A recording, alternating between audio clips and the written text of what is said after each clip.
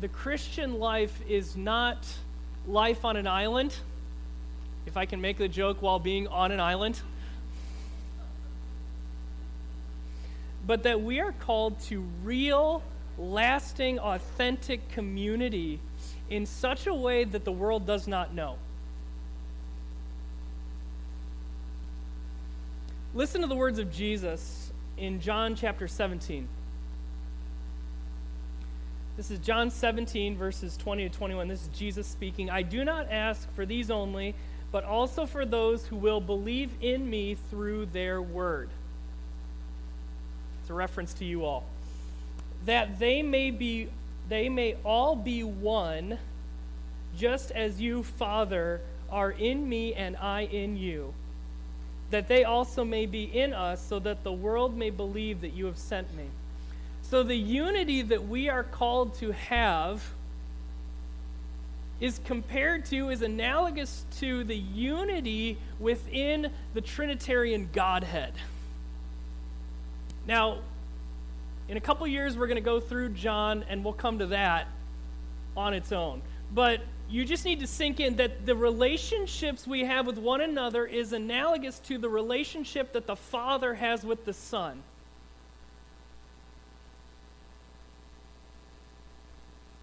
But when we look at our relationships, when we look at our community, sadly, most of the time, we are nothing close to that unity. The unity that we are commanded to have. But the question arises, how in the world can we have that unity as a body of Christ?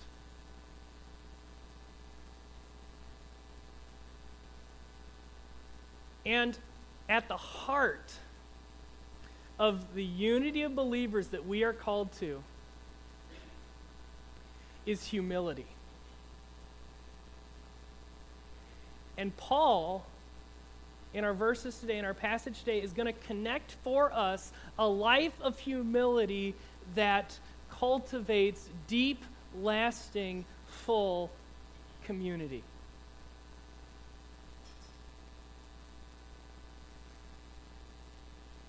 And so our big idea today, if you're following along in the outline in your bulletin, is this, that true Christian unity comes through humble service. True Christian unity comes through humble service.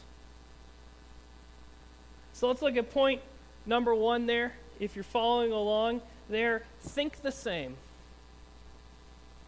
Let's look at verses 1 and 2 of chapter 2. So if there is any encouragement in Christ, any comfort from love, any participation in the Spirit, any affection and sympathy, complete my joy by being of the same mind, having the same love, being in full accord, and of one mind. So Paul begins this paragraph by asking a rhetorical question. He's saying to the Philippian church, have you ever experienced any benefits from being a believer? Are there any benefits that you have experienced from being a part of the Christian community saved by Jesus Christ? So you look there, if you've had any encouragement from Christ, has your relationship with Christ ever given you any encouragement?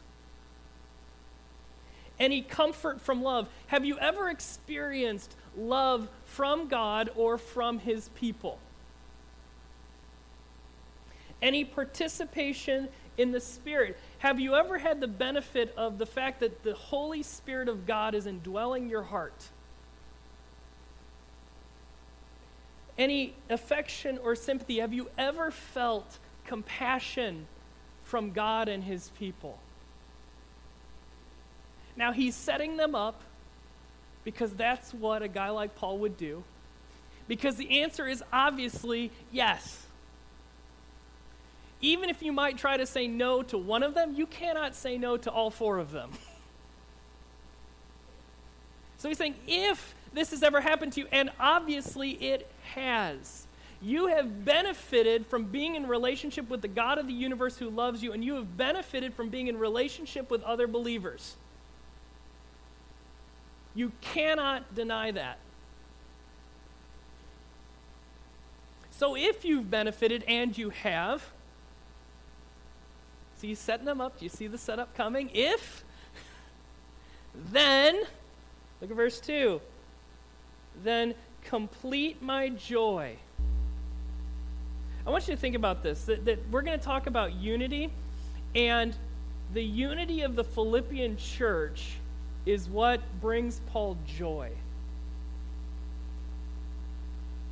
That the person who started, who planted this church, who saw the first converts in Philippi come to Christ, that his joy is wrapped up in how they get along as a church.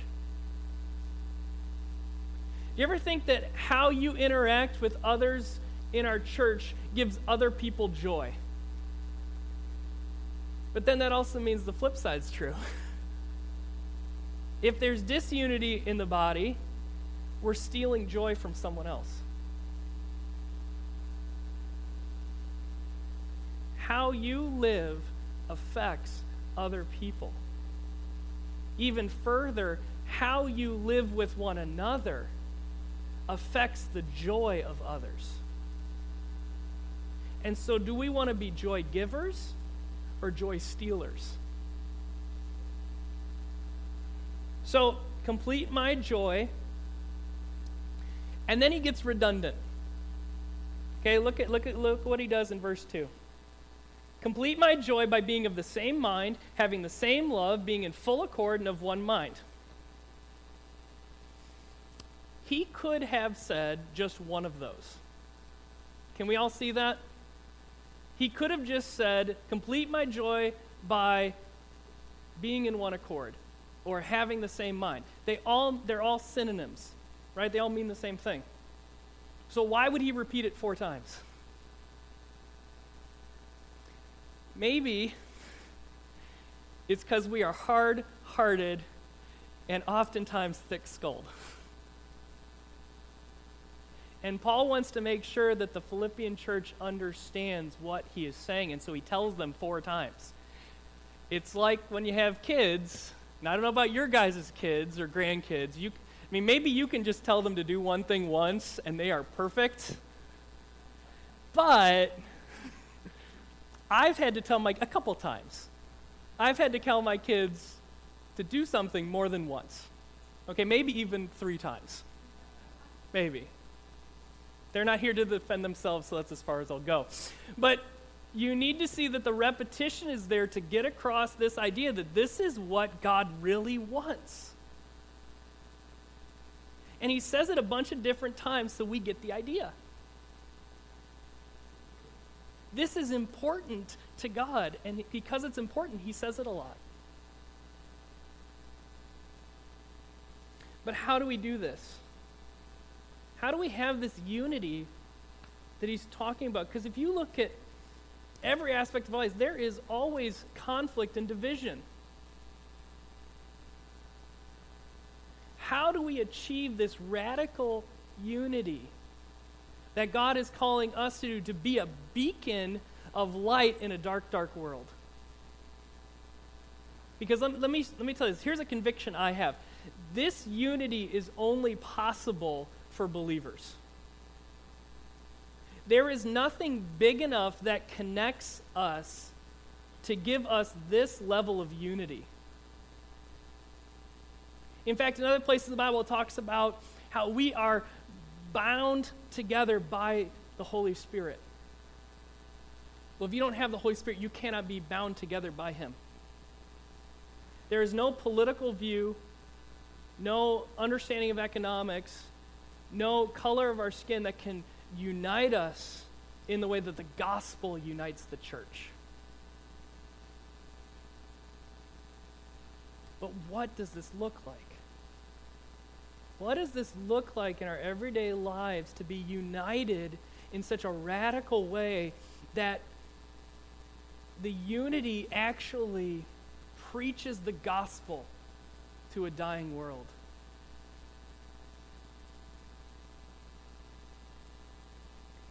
It looks like verses 3 and 4. So not only do we think the same, we're to think of others.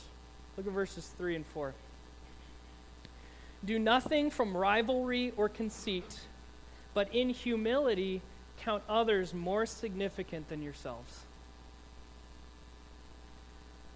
Let each of you look not only to his own interests, but also to the interests of others.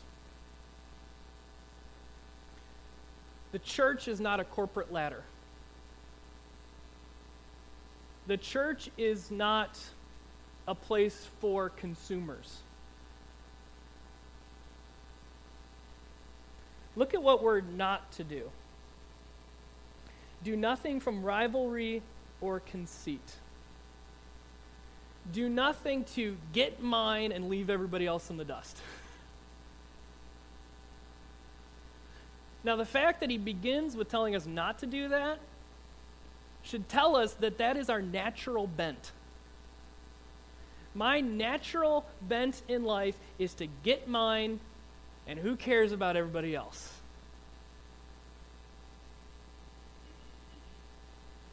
Let me give you a quick example of this. Before I was married, someone once told me that to really understand how selfish you are, you need to become a parent. And here's why. Here's one example why that's true. Adam, my youngest, will not always sleep through the night. And sometimes he wakes up in the middle of the night and he's hungry or needs a diaper changed. And he cries.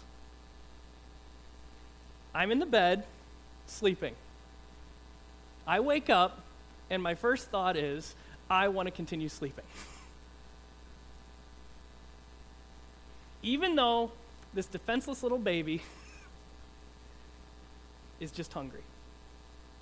But my first thought is, let's hope he goes back to bed, and I'm just going to sleep more. Now, for all of you concerned, I do get up and feed him and change him. That's how rumors get started at church. But when I actually think about it objectively, it's really selfish. When I think, okay, I've got a defenseless baby who can't feed themselves, who just wants to be fed, and I'm mad because I got woken up from my sleep. I mean, when I think about it objectively, that is really selfish. And what the Bible tells us is that our natural bent as sinners saved by grace is to be selfish. And so we need to kill that part of us. We need to kill that selfishness in our lives. How do we do that?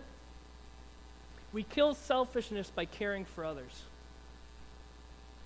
Look at verse 3 again.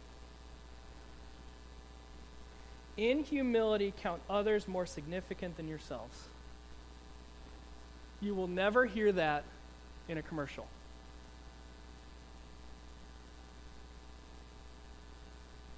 Why? Why would you? Because, my life is here to get mine and forget everybody else. But the Bible is completely opposite. You are supposed to consider the needs of others more than your own needs.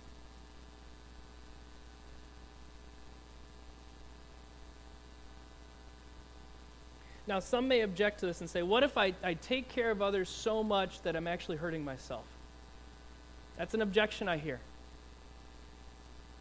Let me say 3 things about that.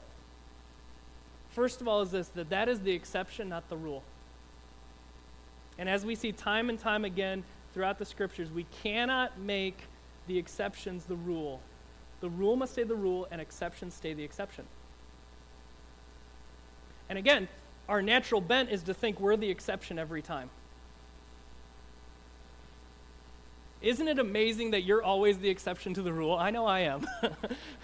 I must be really exceptional, that I'm always, in my own mind, the exception to the rule.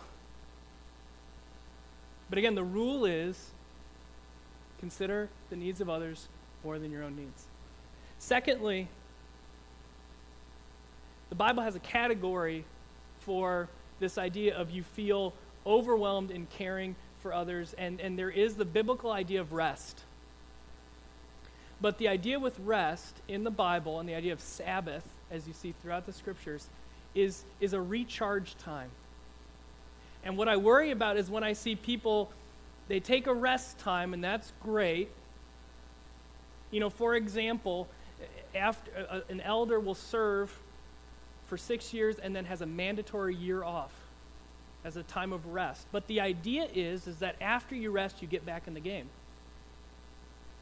And sadly, I see too many times of people taking rest but don't get back in the game.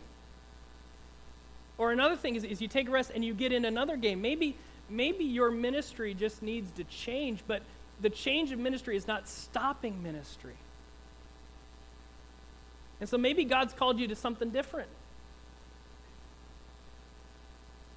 Thirdly, here's something the Bible, I think, rightly understands, that naturally you will take care of yourself. Listen to Ephesians chapter 5. In the same way, husbands should love their wives as their own bodies. He who loves his wife loves himself. For no one ever hated his own flesh, but nourishes and cherishes it, just as Christ does the church, because we are members of his body. So what is that saying? That's saying that you have that natural bent to take care of yourself. And so in some ways, you don't need to be told or commanded to take care of yourself. But what you do need to be told is to take care of others, because that is not your natural bent. And to help us further understand, we have verse 4. Let each of you look not only to his own interests, but also to the interests of others. So again, there's not a denial that you need to take care of yourself. But again, usually we don't need to be told that. Or that's not the hard part. The hard part is taking care of others. So we take care of others to build this unity.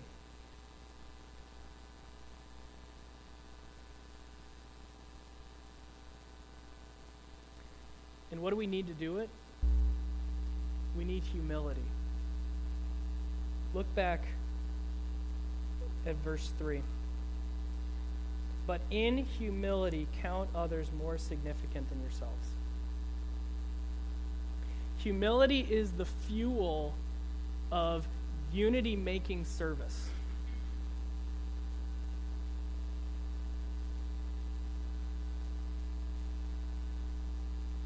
Let me give you a quote from a Chinese pastor whose name was redacted from what I was reading for security purposes. But he said this: I came to realize that the church is not mine, the church is Christ's. I am his servant. I shepherd the church. I should humble myself. I should also love my wife, and I should minister to my wife. I should love my co-workers and learn from my co-workers and deal with them graciously. I discovered that the church needs cooperation. There should be no individualism in the process of evangelizing. Jesus Christ is using his church. We should start anew to serve him. In that way, God's word will prosper, but I will diminish. He was repenting of a selfish ambition and was finding humility in not just having people serve him, but in him serving others.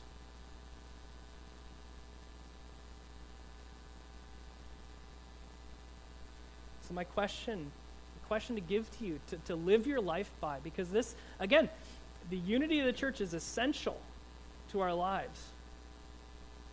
And it begins with this question: what does that person need? And the good news is that this question works for anybody, whether they're a believer or not. So you look around our church, you look at your friends. What do my friends need? What do the other people in my church, what do they need? And the glorious thing is this works for your neighbors too. What do my neighbors need? Probably they need Jesus. They need to hear about him. Did you ever think that you not evangelizing someone could be a selfish action? Because isn't it what they need? And shouldn't we think of their needs above our own? What does that person need? It's a hugely transformative question. And it changes how we live. It has to. And that's what we're called to. But if we don't have humility, we won't do it.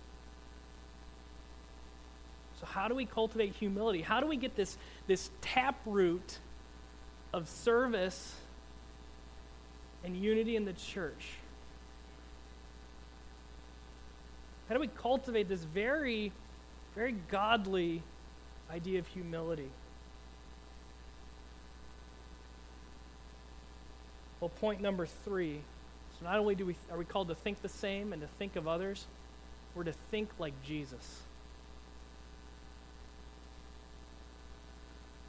Let me start reading in verse 5.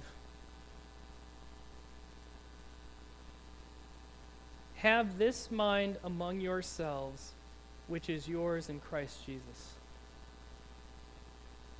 Again, there's that mind connection throughout this whole passage. To have the same mind as believers, to be united as believers, we need the mind of Jesus.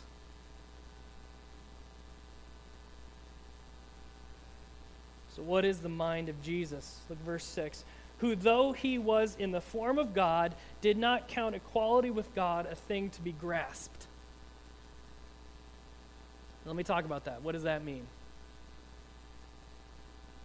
Because he was God and is God, he didn't need to steal anything from God.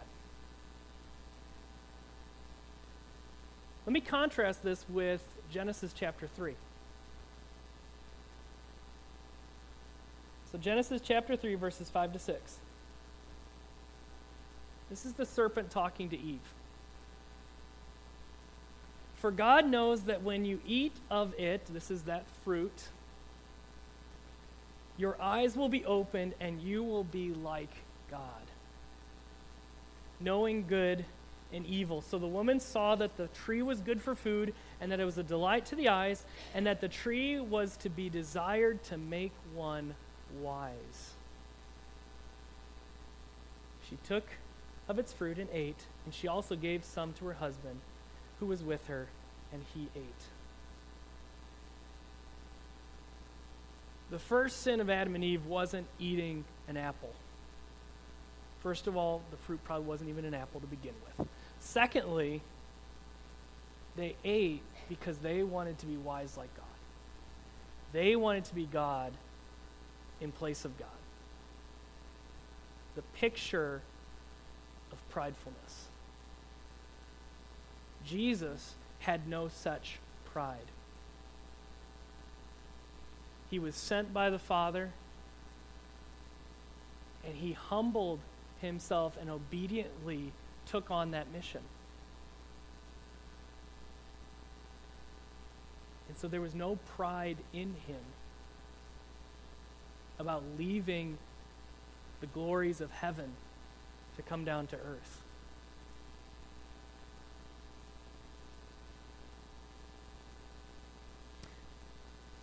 One New Testament professor puts it this way: the eternal Son did not think of his status as God as something that gave him the opportunity to get and get and get. Instead, his very status as God meant he had nothing to prove, nothing to achieve. And precisely because he was one with God, he made himself nothing and gave. Jesus wasn't in it for himself. He was in it for us and to be obedient to his Father. But how did he do that? How did he humble himself? Look at verse 7.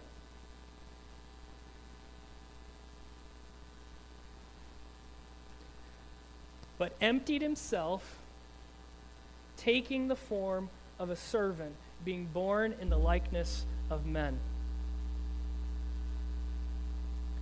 A picture of humility, the humility that we are supposed to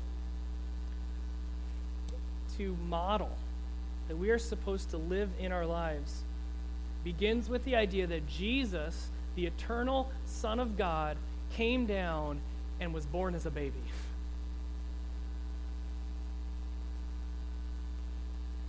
He left the glories and perfection of heaven to become a baby whose diaper needed changing.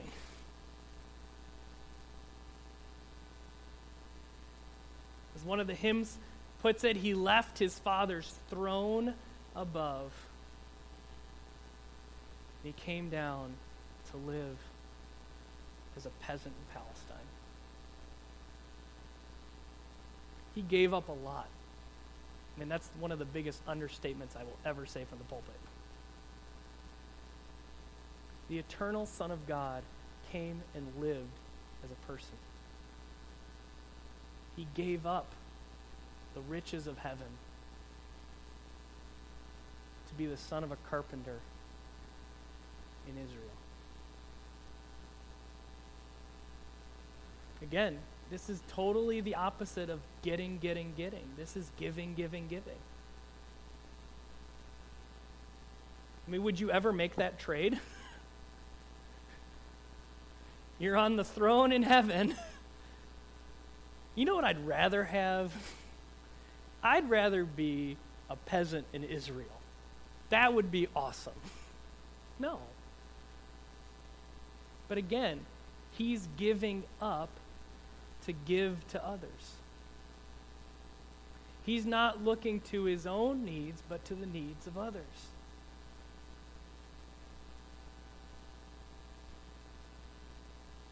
Now, some have questions about what does it mean that he emptied himself, or some translations made himself nothing. One writer has put it that the idea here is that he's given up his rights. So an example of this would be in Matthew 26, where Jesus says, "Do you think that I cannot appeal to my Father, and he will at once send me more than 12 legions of angels? But how then should the scriptures be fulfilled, that it must be so?" He gave up that right to use his divinity for his own good, because if he did call 12 legions of angels down to save himself, he wouldn't have died on the cross for our sins. So he gave up that right. He emptied himself, made himself nothing for us to give. Because here's the thing, if Jesus saves himself, he cannot save you. But he had the ability to save himself. You know, on the cross where they're saying, get off the cross if you're really the Son of God. He could have. But he chose not to. Because he was serving us. As Mark chapter 10 says, Jesus speaks, "For even the Son of Man came not to be served, but to serve and to give his life as a ransom for many." The eternal Son of God comes and is born. He deserves to be served and worshiped like a king. But what did he do instead? He died on a cross for you and me. He could have demanded to be king. He could have demanded worship. But what did he do? He humbly submitted to the will of the Father and died so you and I wouldn't have to.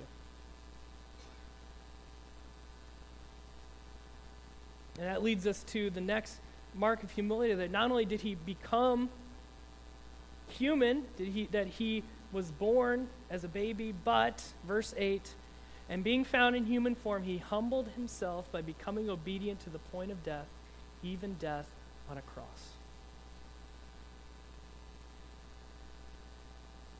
Consider the needs of others more significant than your own needs. The picture of that for us is the death of Jesus Christ for you and for me. He paid the price for our need.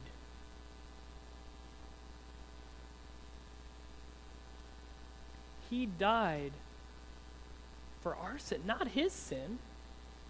His death was not so that he would be forgiven. His death was for the needs of others, us. He had a humiliating death to fulfill the needs of others.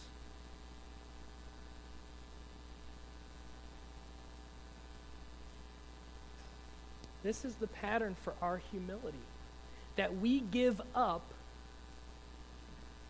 so as to give to others and provide for them. And let me tell you that this puts it in perspective, because here's a natural question. Jesus gave up his life. What am I willing to give up?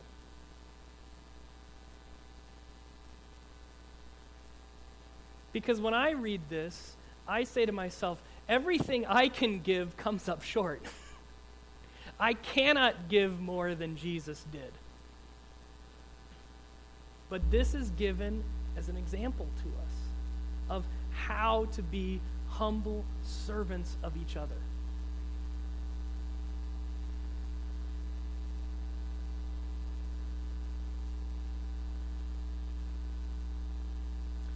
And then we get to verses 9 to 11. Not only does 9 through 11 finish the story of Jesus, but it gives us hope that when we are humble, God will protect and provide for us. Because here's the problem. Here's what my mind thinks. My mind says, if I humble myself, people are going to take advantage of me. I need to protect me, because if I do that, they will hurt me or take advantage of me. Right? Isn't that what we naturally think? It's very normal.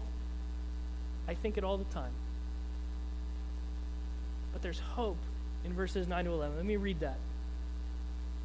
Therefore God has highly exalted him and bestowed on him the name that is above every name, so that at the name of Jesus every knee should bow in heaven and on earth and under the earth, and every tongue confess that Jesus Christ is Lord, to the glory of God the Father. What do those verses tell us about Jesus? That he won in the end. That even though he humbled himself as a servant and died a peasant's death, God exalted him to the name that is above every name, and at the name of Jesus, every knee will bow.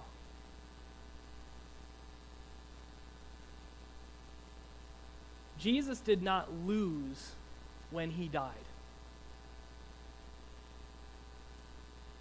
And his victory was guaranteed by God, who exalted him after Jesus humbled himself. So what does that mean for us?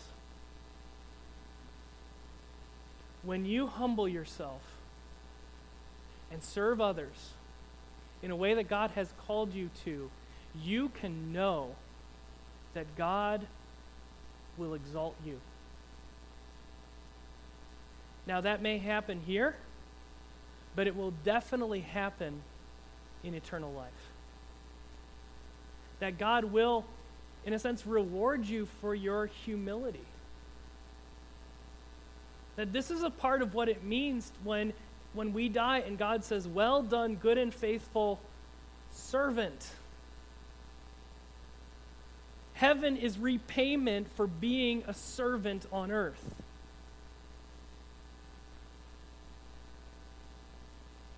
As it says in in 1 Peter that God will exalt the humble. God is on your side. God will protect you. God will provide for you. So you don't need to be afraid of humbly serving others because God knows what you're doing. And He will exalt you. You don't have to exalt yourself. You don't have to be grasping and straining for glory. One day God will give it to you for being His servant. So you don't need to be afraid of humility. I think that's what it is. I think we're afraid of humility. But we don't need to be afraid. Because God opposes the proud and gives grace to the humble.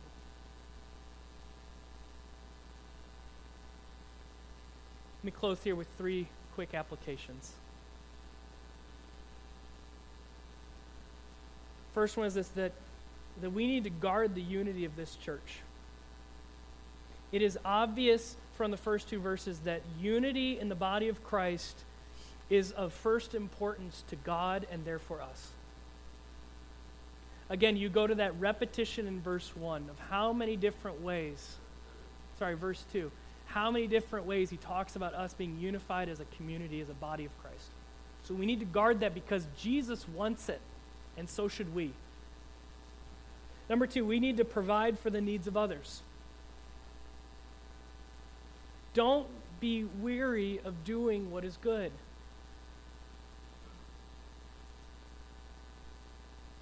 And let me say this, that it's not an accident that in a book that is so much about joy, that the same book has one of the largest passages on humility. And so what does that tell me? That humility is a source of joy.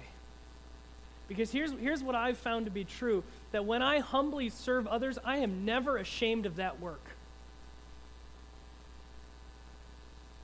Because when I humbly serve others, that work always lasts and is always found to be good.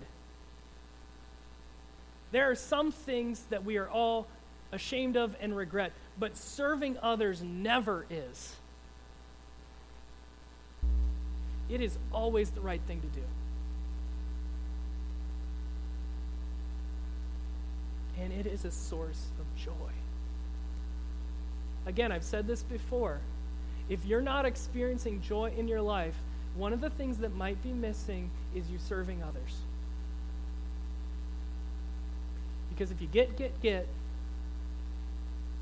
that won't give you joy. But Jesus found joy in giving, and so can we.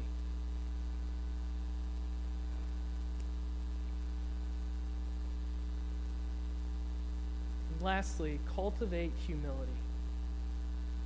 That this is such a godly aspect of our lives. And we do that by following the example of Jesus. When you read the Gospels, the stories of Jesus, you see that he gave up his rights and his benefits for others. You see that he voluntarily served others. And you see ultimately that he died for others. Gave up everything he had for the good of others. And here's your question. What should I do for that person? It begins with, what did Jesus do for me? And if you answer the second question correctly, it'll help you answer the first one.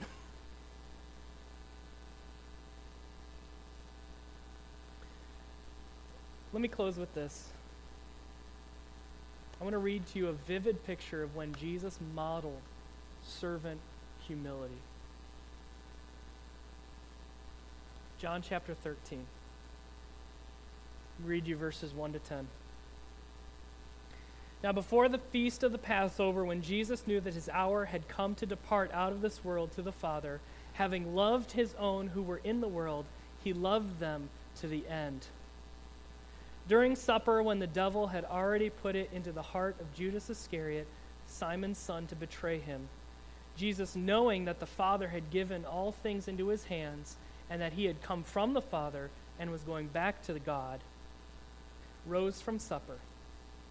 He laid aside his outer garments, and taking a towel, tied it around his waist. Then he poured water into a basin and began to wash the disciples' feet and to wipe them with the towel that was wrapped around him. He came to Simon Peter, who said to them, "Lord, do you wash my feet?" Jesus answered him, "What I am doing you do not understand now, but afterward you will understand." Peter said to him, "You will never wash my feet." Jesus answered him, "If I do not wash you, you have no share with me."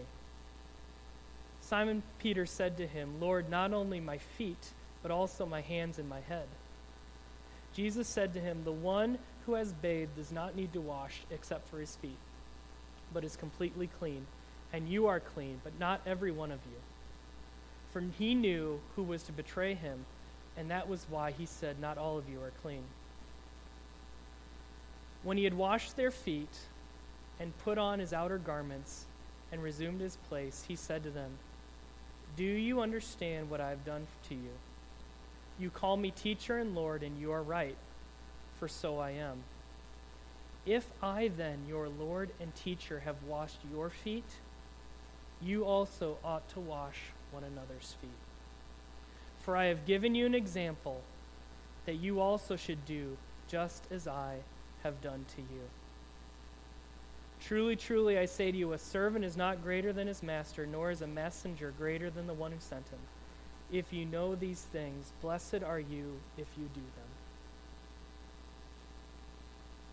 If we serve one another, we are blessed because we are following the example of Jesus. Let's pray.